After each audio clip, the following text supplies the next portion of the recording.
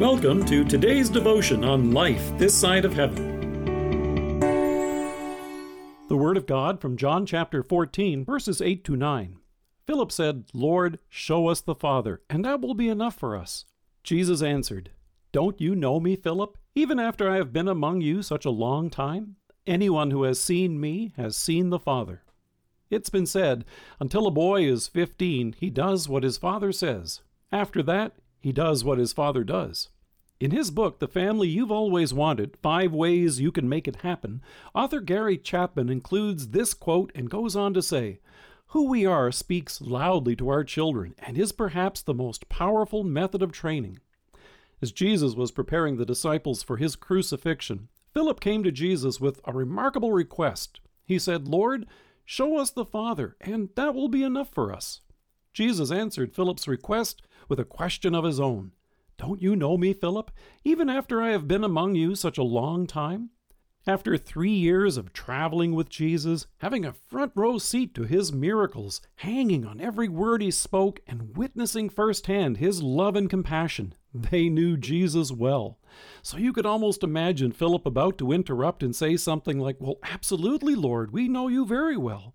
But before Philip might have interjected with something like this, Jesus went on to assure him, "Anyone who has seen me has seen the Father." According to that saying I shared a few moments ago, until a boy is 15, he does what his father says. The Gospels assure us that Jesus was obedient to his earthly father and his mother, and also to his heavenly Father. But the saying goes on to note, after that, he does what his father does. Of course, what that means is that a son will often pick up many of the same habits and behaviors of his father, some good and some bad. Jesus' miracles of compassion, of healing the sick, restoring sight to the blind and hearing to the deaf, and of raising the dead, all bear witness to the Father's love. And Jesus even told those who opposed him, "The miracles I do in my Father's name speak for me." These were all the things that the Father had sent his Son to accomplish. They testify that Jesus is indeed the very Son of God he claimed to be.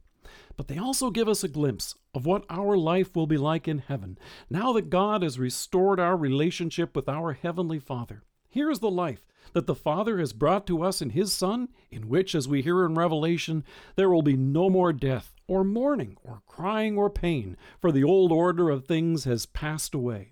Jesus assured the disciples that the words he shared with them were the Father's words. In John he said, "The word that you hear is not mine, but the Father's who sent me." When you hear Jesus announcing his care, his love, and his mercy, that's the very same care, love, and mercy that the Father has for you.